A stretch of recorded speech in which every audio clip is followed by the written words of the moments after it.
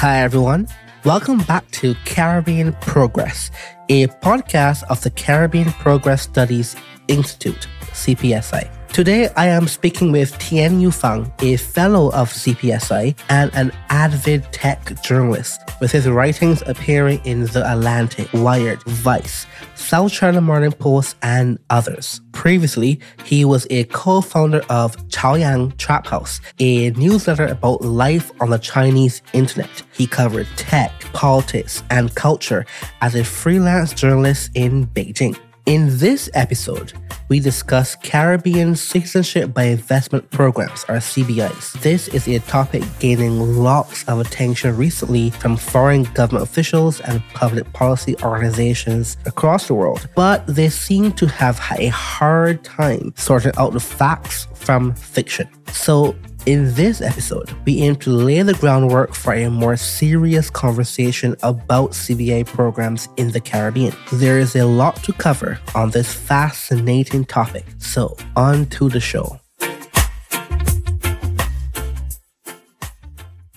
Hi, Tianyu. Welcome to the podcast. Thank you, Rashid. I'm glad to be here. So I want to talk about this very fun topic. Of course, in many circles, it's considered to be a very controversial topic that kind of brings up anxiety on many sides of the table. And it's a generally fairly obscure topic. It's not a thing that people usually have podcasts about in the first place. It's a very nerdy topic for sure. It definitely is. So before we even get into any of the nerdy details, I want to start with the general landscape of the citizenship by investment programs in the Caribbean. There are only 5 countries that do it, but before we kind of get into it, can you give an overview of what these are and actually where can you find them? Sure. To start with, I think it'd be nice to give an overview of what exactly are these citizenship by investment programs. And specifically here, we're talking about countries that have legal grounds to sell passports directly to foreign investors, where a person from Russia or United States or China could pay somewhere between $100,000 to 3 or 4 times upwards to acquire a passport from a country that they may or may not have ever been to. So in the Caribbean, we have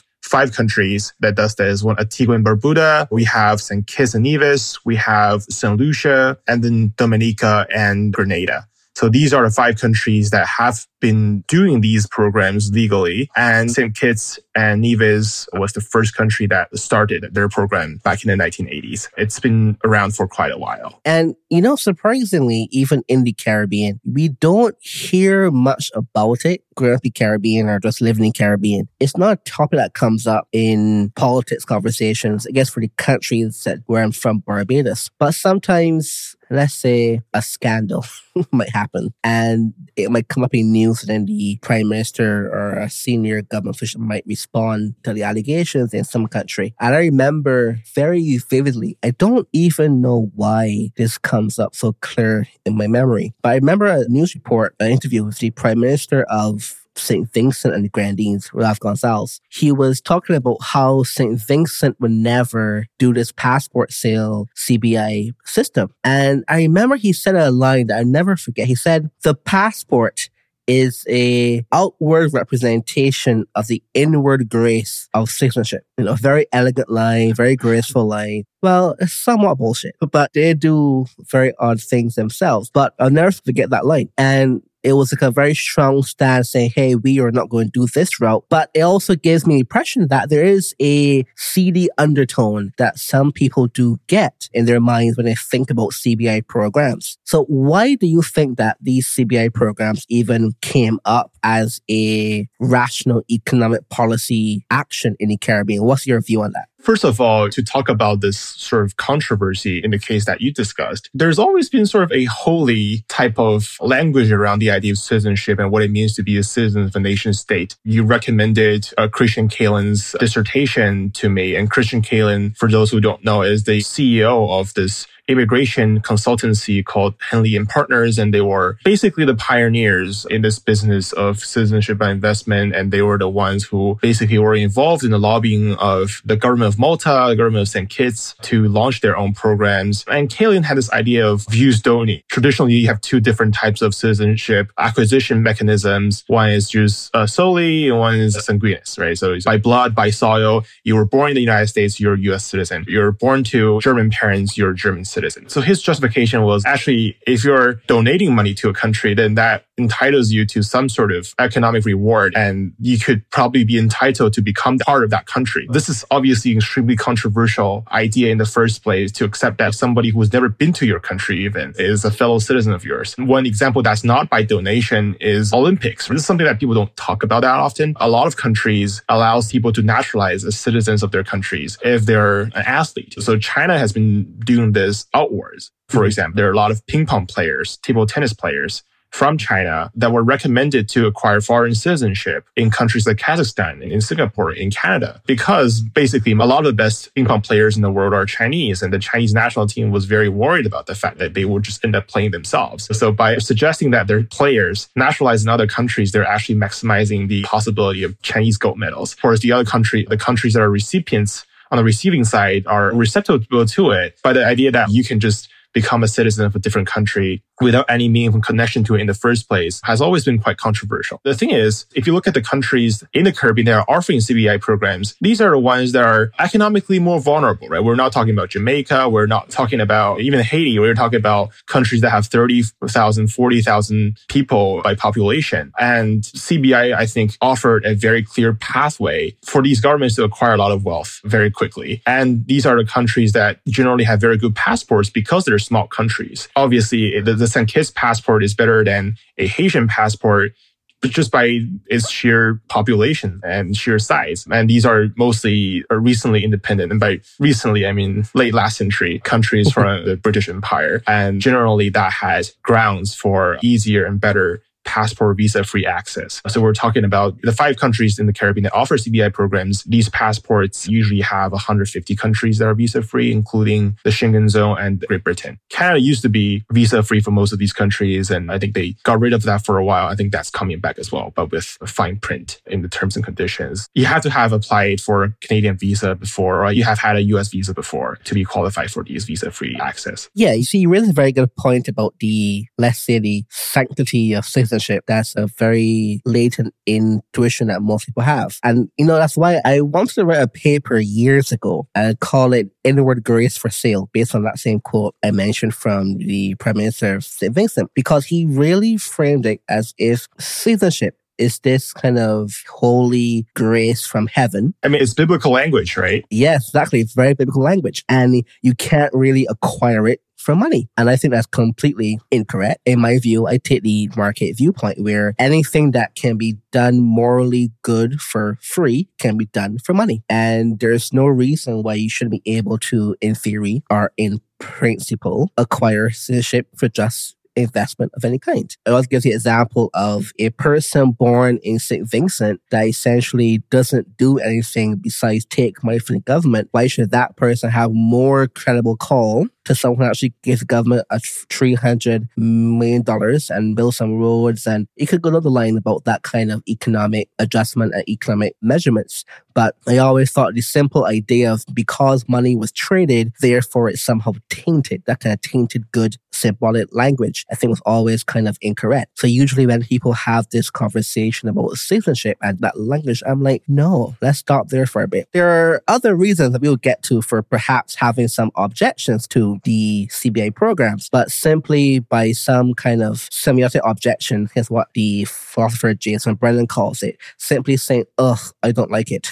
It's not a good enough reason to think something is in principle you should be against it. And that's always a problem with the conversation, that it always starts from this semiotic objection, and therefore people think it's a valid argument for the conclusion of let's not have this CBI program. I also think that there is this projection from countries that are sort of more major players on the global stage. The idea of, say, global border regimes have become very consolidated in countries within the European Union, the UK, the US, China, Russia. The idea that actually we should have all these guardrails and these mechanisms to prevent people from becoming American, to prevent people from becoming Japanese, to become Russian. And that's being projected upon the region of the Caribbean. This sort of nationalism or this sort of national identity formed upon the idea of citizenship just doesn't exist as much in other parts of the world as it does in ethno-nationalist superpowers. And at the same time, I think we'll probably expand on this a little bit more later on. People who buy these passports in St. Kitts, they're not going to move to St. Kitts, or very few of them will. So the impact on, say, ideas of gentrification, what if there's a huge immigrant population? What if people who are originally from there cannot afford housing anymore? These are just not as big of a concern as immigration is in many other countries. So I think that's a very important sort of factor to it. I definitely agree with that. And there's another small nuance point with the Caribbean that doesn't come up too often. So the Caribbean has always been a population whose geography is very much in flux. So, for example, you have about half of the 3 million people live in Jamaica, give or take that number. There are about another 3 million of Jamaicans living in the US and Canada and Europe, but double essentially population, half population live outside. But those people still consider themselves Jamaican, and those people think of themselves as free from Jamaica, though they probably haven't even been to Jamaica, because of the various empire-type structures and the geographical layout of outward service migration, those kind of things. The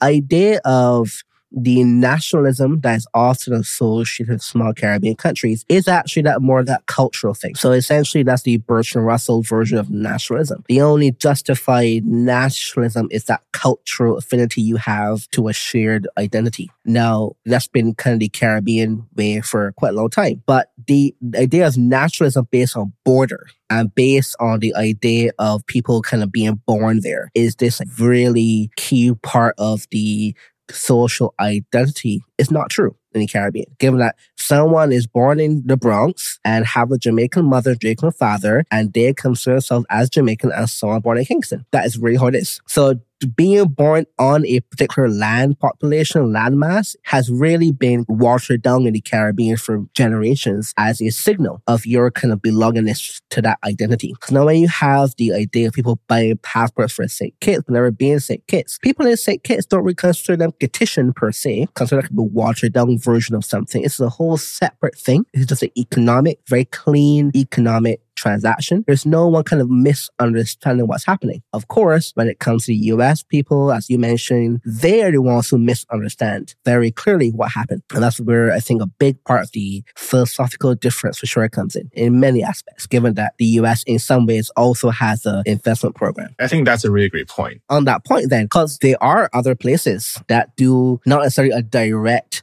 citizenship application filing for economic gain, but I do have residency applications. Could you discuss some of that before we go on? Sure. I think the bracket of citizenship and investment is a big term, right? It's a loaded term. So I think there are several different categories that would describe this kind of schemes in general. So there's citizenship by donation, right? Is what we're seeing in these Caribbean programs where you donate a set amount of money or, depending on how many people that you have in your family, within 6 months, you get a passport. That's the most direct program that we're talking about. But there's also sort of citizenship by investment. For example, you buy a house. 7 years later, you can probably sell it, but you can get the money back theoretically. And this is also popular in these Caribbean programs. And then there's sort of residency by donation. The most well-known one would be the US EB-5 program, which is practically an investor visa. I believe it used to be $500,000. I think that's been raised to $800,000. I'm not exactly sure, but basically $500,000, you invest in one sort of project that's being accredited or certified by the U.S. Citizenship and Immigration Services. And a few years later, you get a green card. And then a few years later, I think 5 years of living in the U.S., you can become a U.S. citizen. That has been around for a very, very, very long time. And it's extremely popular amongst upper middle class or wealthier immigrants to the US because it's not a very expensive rate given. Chances are you're going to get your money back. And there's also programs like this in the EU, like Greece has done ever since their economic downturns back in, I guess more than a decade ago. They have been doing this residency by investment program. I think they have specific fine prints to it, which is you're not allowed to work in the country, but you can travel in and out of the EU. You can be self-employed. You can work on your business in a different country while you're living in the EU. And the other thing is, I don't think there is a very easy pathway to citizenship. There's also that. Those kind of things are very popular. Thailand, for example, offers a long-term visa for retirees. Malaysia has that program as well. These don't lead to citizenship. And Rashid, where you are in Panama, there's the Friendly Nations visa. There's also all sorts of ways to get permanent residency in Panama and a lot of Latin American countries as well. So that's always been around and more popular in these, what we call like Western countries, I guess. And some of these countries themselves also offer citizenship and investment programs per se. Actually, passport sales by donation. Malta in the EU has been doing that. Cyprus did that for a while, but they had to pause the program. Even sold a passport to Jolo, the notorious Malaysian fugitive. Did they? Yes. And Jolo had a passport from Cyprus and another passport from St. Kitts. I think both of them have been revoked ever since these acquisitions have been discovered by the media. Very controversial. And then there's Portugal. Portugal did something that was very similar, but I think you have to go to Portugal a few times to actually get the citizenship. It's way more common than just a handful of countries. I think Montenegro tried to do it, but I think they're trying to tone it down because of objections from the EU. They're trying to join the European Union. It's kind of ironic given that a lot of these EU countries themselves have these programs. Vanuatu has a program that's more controversial because I think the Schengen states have recently revoked their visa-free access given that their due diligence wasn't good enough or something like that. These programs have been around for a fairly long time and they're more common than the Caribbean countries. But I think what makes these 5 countries special, there are 2 things. One, people who get these passports do not want to live in these countries. They use it for backup purposes. They use it for tax purposes. They use it to travel more easily. If you're Chinese or Iranian, you don't have one of these Western passports. It's harder to travel around in Europe, in North America. I think that solves a lot of problem for a lot of people. And the other hand is the gravity of these programs in local economies. We're talking about in some countries, 50% of the government revenue in some years come from CBI programs. And that's huge, right? That the Caribbean case is special because their economies are so dependent on passport sales themselves. So I think that's what makes it more interesting. Yeah, dependence on passport sales for government revenue is probably the most under-theorized and under-discussed aspect of Caribbean economic diversification in the last 50 years, at least for these 5 countries. People think it's a by-the-way industry that happens on the side, with the main thing being tourism or exports and so on. But it is a substantial, in some cases, currently major industry in the economy. As you mentioned, there are some countries that 50%, or even some that we looked at recently, that 60% of non-tax revenue is just from passport sales. That is a tremendous proportion of your economy for one industry. Essentially, this is a new monocrop industry in some ways, right, except being even less stable. There's something you said in passing that I think should be highlighted. You said that when, for example, Jolo was involved in the whole 1MDB thing, all that came out, that Cyprus and St. Kitts revoked the passports. Now, as a Barbadian citizen, the government cannot revoke my citizenship if I were to do something highly unorthodox or illegal, because that's just not something they could do. But in this case, St. Kitts were able to do it. And that kind of highlights to me one weird thing with the Caribbean CBI is that they're less deep in terms of the true normal utility or true normal interpretation of what citizenship allots to somebody's person. For example, even in St. Kitts, people who acquire the passport via normal economic contribution don't have voting rights. Now, that's the one thing every citizen knows that they have. I can vote for the government because I am a citizen. That's it. One thing is kind of across the board. But no, that's not the case for the many Caribbean programs. And the whole they're able to revoke the passport under X and Y, persona non grata conditions, that's a very weird thing also. The way it seems to me like in many cases, when we're talking about citizenship by investment in the Caribbean, it really isn't the same kind of thing that citizenship is normally invoked when it comes to vocabulary intuition. And I think that really clouds a lot of the conversation because people think it's way more concrete than it actually is in many realistic respects. Yeah, totally. I think there are also precedents for this in other countries. For example, in most Western countries, there are legal clauses clauses for the revocation or reversal of naturalization, denaturalization, I think would be the right word, on grounds of, say, you lied about something in your immigration application. You found out that you lied about what your parents did or where you were actually from. You were a terrorist in your naturalization application in Canada, for example. I think there's legal ground for that, but it's very rarely executed, of course. And there's also international law conventions and regulations about whether you can or cannot make a person stateless. So if a person is only a citizen of St. Kitts and he or she has renounced all other citizenships, I think it becomes trickier as to whether you can actually revoke that citizenship, given that that individual will be effectively stateless, which is not good. But I think in Jolo's case, it was a lot clearer that he was a fugitive, he had Malaysian citizenship by birth, and he never renounced his Malaysian citizenship. And by the way, for those who don't know, Jolo is this I think we just assume that people know about these weird sagas, but he was involved in the corruption case of 1DB scandal where he helped the former Malaysian prime minister embezzle a lot of money. And he funded the Wolf of Wall Street, the film. There's that, yes. Kudos to him in that particular regard. Yeah, there's some really fun images of him and DiCaprio on the boat party. I'm like, oh my goodness. What was going through their mind? Just a random Malaysian guy funding the entire movie. Anyway, that's a whole other thing we can get into at some point in time.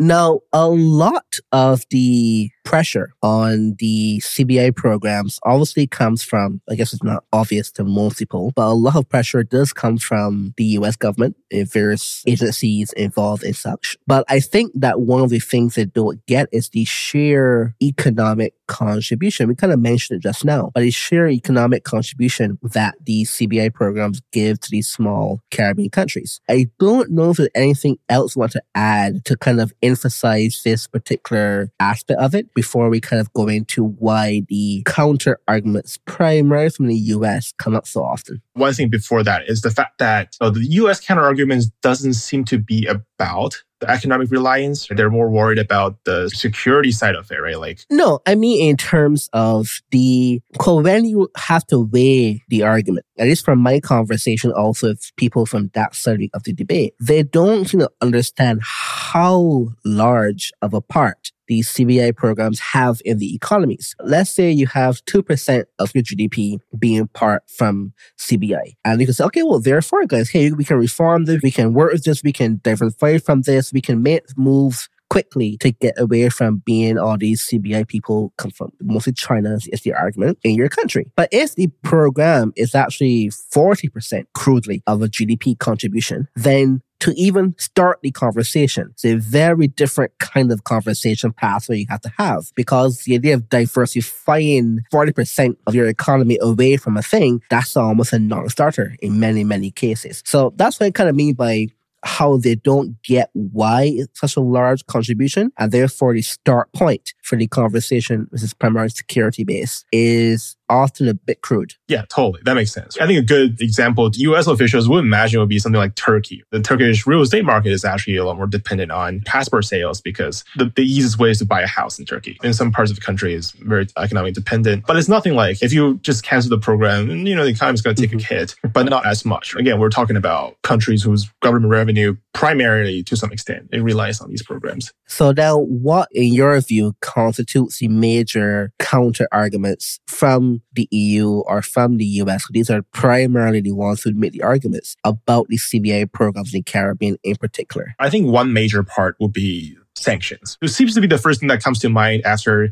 the Russian invasion of Ukraine in 2022. And that's when I think a lot of CBI programs in the Caribbean started to stop issuing passports to Russians. And a lot of the EU programs were closed during that time. I don't know whether that was because of the US pressure. I assume that would play a big part, either explicitly or implicitly. And then obviously, I guess the global war on terror is officially over now, but terrorism being a part of it. And these are in the brackets of due diligence. And then, of course, we're seeing, I think, what I see as more paranoid reactions. Things like there are a lot of Chinese investors these days, Chinese people trying to buy passports because for various reasons, partially because there's capital outflow, doesn't actually do that much. by acquiring a foreign citizenship. There's things like international travel being more convenient with a foreign passport, etc. Of course, with the usual paranoia against what the US might think of as like mass Chinese migration, that becomes a huge problem in their view. These are way more innocuous and for reasons I think we'll probably expand on later. But I think these are the sort of the bigger brackets. Yeah, so let's do that. There is a very pronounced view in many parts of the US establishment and in US think tank land. They think there's a communist plot afoot, essentially, to get more Chinese people in the Caribbean for various potential reasons. Now, one reason is, we've both heard this reason recently, is the Communist Party of China wants to get more Chinese people in the Caribbean because these people can therefore vote on policies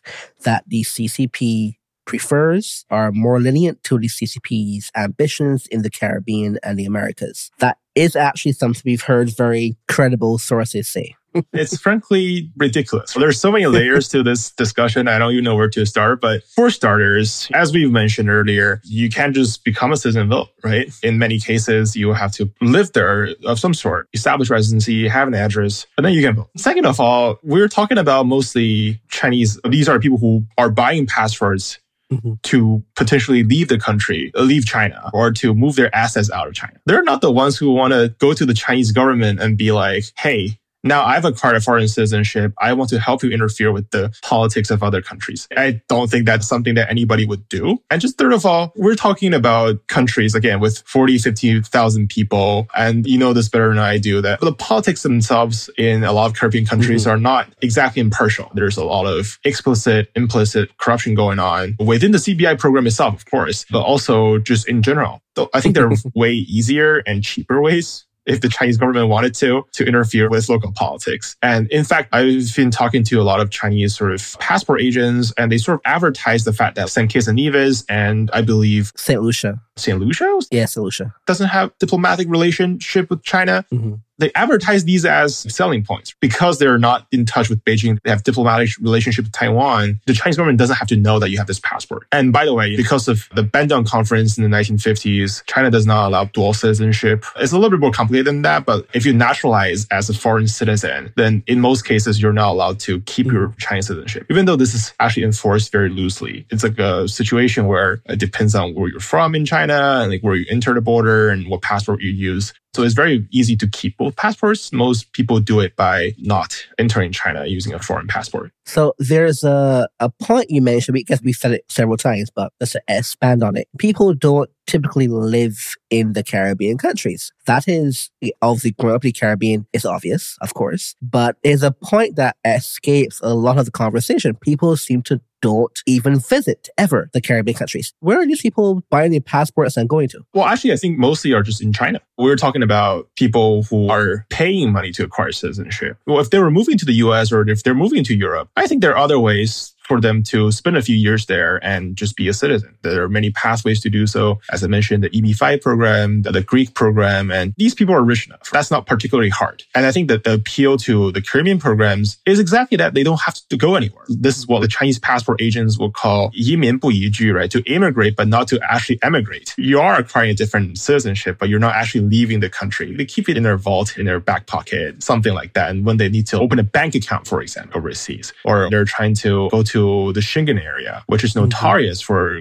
granting very short-term visas. You can be a billionaire and they'll give you like a 3 months on single entry visa to Malta, which is very odd. But that's usually been a problem that I've been hearing. That's what they do. They don't leave the country. They're just in China. So what else? Because it seems even to me that spending at minimum $100,000 for the potential of, I guess potentially if you are that rich, I mean, you should probably go to Europe pretty often, but essentially for a free visa, an easy visa access to some countries, I assume primarily Europe and so on. It seems like a lot of money just to spend for that purpose. What other reasons do you think are people primarily buying these? And is it overwhelmingly a large proportion from China? What other reasons are Chinese people buying these passports in Caribbean so much? First of all, and I think the most obvious case is beyond sort of the China example. Even in the US, a lot of sort of quote unquote digital nomads are buying Caribbean passports or trying to get foreign residencies. I think there's just a whole movement that is anti-taxation, libertarianism of some sort that sort of push for this idea that actually I need to have as much economic freedom as I want to, or as I should be. It's primarily for optionality and safety. I think that's a very big part of this. And in the Chinese case, it's basically like, I might be staying in China right now, but I might not in a few years. When that happens, that's a plan B. That's a backup plan. Another thing is there's a lot of false advertising going on in this business. And by that, I mean, for instance, in the past 2 or 3 years during COVID, a lot of Chinese business elite are very angry that the Chinese government was trying to keep everybody at home. Obviously, that was a very controversial, it was widely supported policy in 2020 and 2021, but towards the end of 2021, 2022, the sentiment became sort of much more antagonistic because people in Shanghai were stuck at home for like 3 months and nobody could leave. So there was a lot of paranoia, in many ways justified, in the Chinese population. They're like, get out of this place. We have to have other plans. So this is what they call like 润学, to run away from the country. And at the same time, the Chinese government was limiting who could leave the country during COVID, which I thought was very funny because they do it on 2 grounds. One is public health. They're saying, oh, you shouldn't be doing non-essential travels, and that being implemented in the Chinese political system, unless you could prove that you have to travel, then chances are the border agent is going to block you from leaving the country. And I just think part of this is just a lot of people suspect there's political undertone to it. People in China aren't allowed to leave anymore. The Chinese government is actually going to close down the country. I'm very skeptical of it. As COVID is now over, I've been crossing Chinese borders. These cases are completely gone. I think there's a much more charitable view of it, or an interpretation of it, which is they're just really bad at their jobs, and they're just how Leninist system works in many cases. Doesn't work that well. But people have been worried, like, what if I can't leave the country? Should I get a different passport? Actually, a lot of passport agents started selling that point to say, if you don't have a second passport, there's a chance you might not be able to leave China. But of course, the truth is that even if you had a second passport, you wouldn't be able to leave China either, because unless you renounce your Chinese citizenship, you would not be able to leave China on a different passport. And when you leave the border, you're still seen as a Chinese citizen. The whole thing about a second passport could help you avoid an exit ban, which is increasingly common in China, unfortunately. But that's just not how this entire system works. And there's a component of false advertising that plays on this business elite paranoia and sort of fear that the Chinese government will be very unfavorable to their departure. I do wonder when we check the numbers if we will see a uptick or a dramatic decrease in numbers of sales pre, post, during COVID. I'm curious what those will be. I also know that some countries like St. Lucia, they added in a new route to passport sale, which they call a COVID relief bond, I believe it's called. So you can donate directly to the COVID bond. Such flexible terms. But you can qualify for the passport. So we definitely have to check numbers on that for sure, see how that kind of checks out pre and post. But one thing you said that really strikes true, essentially conflated the idea of the libertarian movement. When I say movement, I mean literally this expansion of people having these thoughts. And in terms of more security, more freedom, more flexible, that ideal cosmopolitan lifestyle. And of course, I think if you are, for some people, they can perceive themselves to be under more security risk if they live in a particular kind of country and they actually have the money, then they may actually in large numbers take the option to buy a different passport. I remember there was a advertisement for the Antigua passport program. It was targeted to Nigerians, and they had like a Nigerian family that they were interviewing, and they were saying, yeah, my country is not very stable, it's corrupt and so on. It's what they're saying. It's mostly true. And they wanted that stability, that outside perspective to get out of the country and so on. So of course, now if you have a lot of money and you live in a communist country, yeah, there are some details there you might want to have a backup plan. It's very easy to understand, essentially, is what I think people are missing. I think there's a very good example of that, which is there's this YouTube channel called Yes Theory. I sent you the link sometime earlier, but one of the hosts of the YouTube channel is an Egyptian national. And the thing about that is you have to do military service, but he left the country when he was younger. So if he goes back to Egypt, he will have to do military service. But because he hasn't done military service, he was denied passport renewal. So he couldn't travel for a long time. So he bought some kid's passport, and that solved this problem. We've been looking at the list of applicants and successful applicants in Dominica, for example, right? The names of these applicants are being published by their official gazettes. Well, sometimes it's a poor record keeping, but sometimes, occasionally they publish a list of everybody that's been naturalized in the past 6 months. And what we're seeing is like, so a lot of these are Chinese names, but a lot of them are Middle Eastern names. That's a lot more common than both of us expected. There are a lot of Middle Eastern applicants as well, and North Americans, Europeans. They don't specify nationality, but they do have listed names. So just guessing. Yeah, and we can do some natural language processing to kind of guess better about that. It just seems to be the case that a law of large numbers issue, where there are just so many wealthy Chinese people. So if they're doing a thing, it shows up more pronounced. It just seems that that's like a big factor, especially when it's a small country. Of course, it would be even more pronounced in that sense, just because there's so many people. And then Russia is no longer allowed. Exactly. It's unfortunate. I think that's a very unfair recommendation from the US and EU to just trap people who have nothing to do with the war. Even though they have money, they can't get out. One of the other examples where you should be able to acquire citizenship if it is allowed for free, it should be allowed for money. And it's usually, in most cases, people are innocent until they're proven guilty of any kind of potential issue. And that's where you have to do diligence program. Similar to Venezuela. Many Venezuelans also I would assume should, or if they could, buy different passports as well. Or just, I guess in that case, a lot of Venezuelans actually moved to Spain. And by the way, the due diligence problem, I think should be noted that are not due diligence done by these governments. They're third-party due diligence. They're actually very expensive because if you look at the market prices for these passports, about $100,000. Due diligence fee added, you're looking at like 110, 120. It becomes a lot more expensive. These are not cheap services. Yeah, the applicant also has to pay the due diligence fee. The diligence is done by a third party, usually some kind of law firm, which in turn would outsource to some essentially record-keeping firm and due diligence firm, which I assume the law firm also gets some portion of the revenue in some way, I'm sure. And that is how it's done. And of course, there are ways to get around that, to be less diligent in the due diligence. There are ways to do that. And that's how people can kind of skirt some of these issues. But again, we know firsthand, people over-index on the issues when it comes to the people who slip through due diligence. And unfortunately, I don't think it's a slip like any other system that, as we mentioned kind of before earlier in the show, that Caribbean governments actually have a shriek of corruption. And you can always pay a little extra to get things done. And that is just a small country government mentality across the board, with very, very few exceptions. So people kind of over-index on it and say, therefore the program is bad, but that's nothing on the program. You are, in my view, implicitly saying, well, Caribbean governments can't govern. We can debate if that's true or not. Obviously, that can go in a direction. But that's not a CBI problem. That's a Caribbean governance problem in general. And I think that kind of over-indexation on the CBI issue, risk of due diligence, is too often brought up in this conversation, unfortunately. I think it's important to note that as of, last year or this year, if you fail the due diligence in one country, say if you fail your due diligence in Antigua, you're not allowed to actually file an application in any of the 4 other countries. Right? You can't apply for a passport in Grenada. Mm-hmm.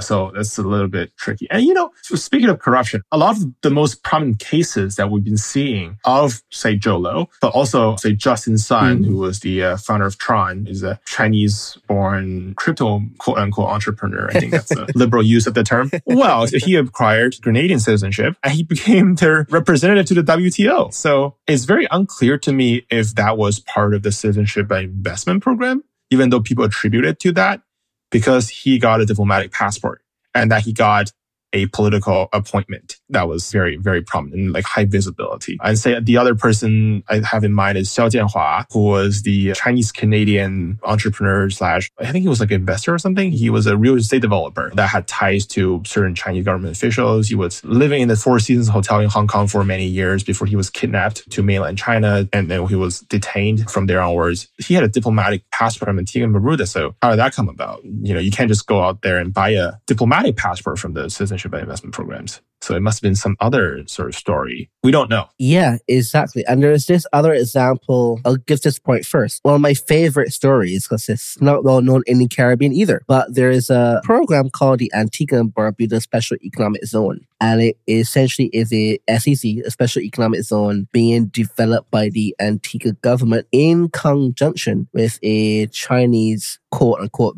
billionaire, Ida Zhang. Right. And I certainly cannot find any information about him online. But in any case, he's now an Antiguan citizen, and he's the chairman, Ida Zhang, of the Antigua and Barbuda Special Economic Zone Commission, of course. And he's also buying a lot of land in Antigua to build these resorts and build these medical schools, and essentially a large laundry list of amazing projects that almost none have actually materialized. And of course, it's caused a lot of tension in the country. But that's an example. Is he didn't just do that because he paid for the money and just bought an Antigua passport. That was it. It just magically became all these things. He bribed, likely, of course I have no proof of this, he bribed in some way the government, and that is how these things happened. And that's my speculation, of course. And people would say, oh, therefore, this is their CBI program. No, CBI program worked well. He's probably has a clear record. I don't know, but let's say he does have a clear record. He passed the test, but that doesn't actually mean anything when it comes to these other things. The same thing Justin Sun, the same thing now with Ida Zhang, the same thing with many other situations like this. Antigua in particular has a situation where they have their very loose definition of what counts as a diplomatic post, in the sense that they have a thing called commercial diplomats, where the government grants people diplomatic status. In reciprocation, those people kind of be in these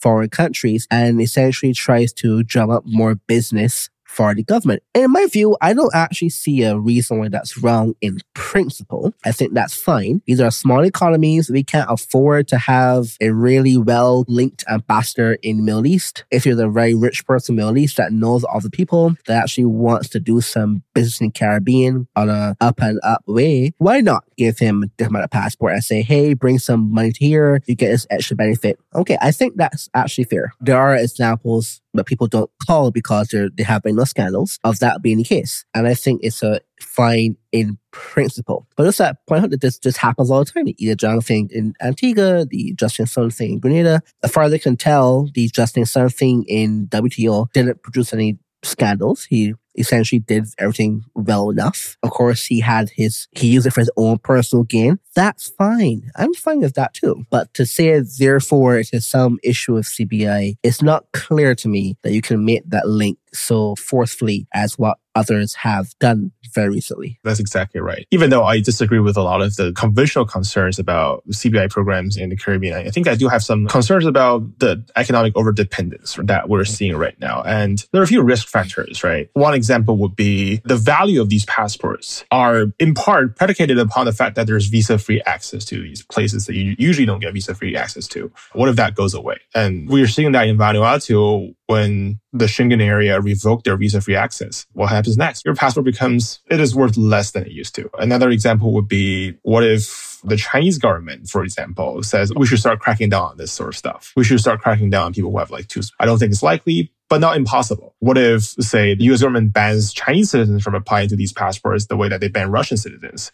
I don't think it's that likely, but still possible. So there are all these risk factors that if any of these happen, they could slash these passport applications by 30, 40%. And when 30, 40% of 50% of your government revenue is slashed, then that's a pretty big deal. These are some valid concerns that I think should be raised in this context. Or it could be something as innocuous of the European Union making it easier for Chinese to get long-term residencies or visas. That could be a thing. I don't know what conditions that would prevail, but that could be a thing as well. That could also cause substantial decline in demand for Caribbean passports. And yeah, it's a very good point. It's close to my view as well on the core critique of the CBI, is that when you rely so much on a precarious demand, you are in a very odd position because you now don't have a way to reconstruct that demand in some other industry quickly enough to prevent a very large economic shock, external shock as it were. And that is to me the constant problem of Caribbean economic development policy. Governments successively do not plan policy in a way that actually makes it more optimal for long-term growth and long-term sustainability. And there are many examples of this across the Caribbean countries. Unfortunately, I think CBI is essentially used as a cash cow without much long-term planning. Sure, yes, exactly.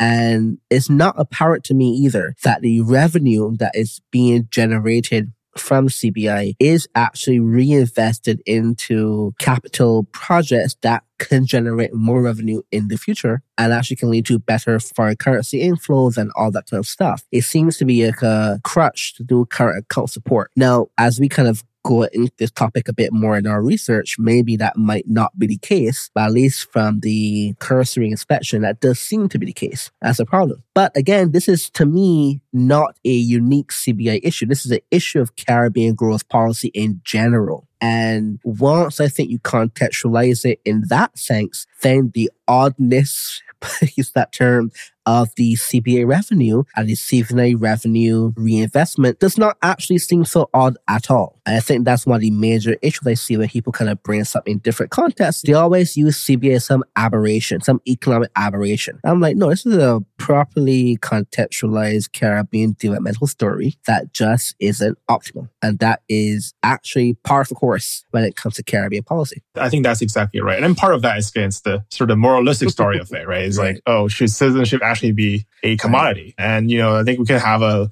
hours-long debate about that. I do think that that idea is being challenged. One of the main cruxes of the issue. Exactly. So, Tianyu, I think this is a good place to stop our preliminary discussion. We're definitely going to have another one of these conversations where we go into the report a bit more and have some results to share with everyone. But thank you. Thank you so much for coming on the show today. It's been a very fun conversation. Yes. Thank you so much for having me. And I'm glad we had the chance to have this conversation. Thanks, Rashid. Perfect.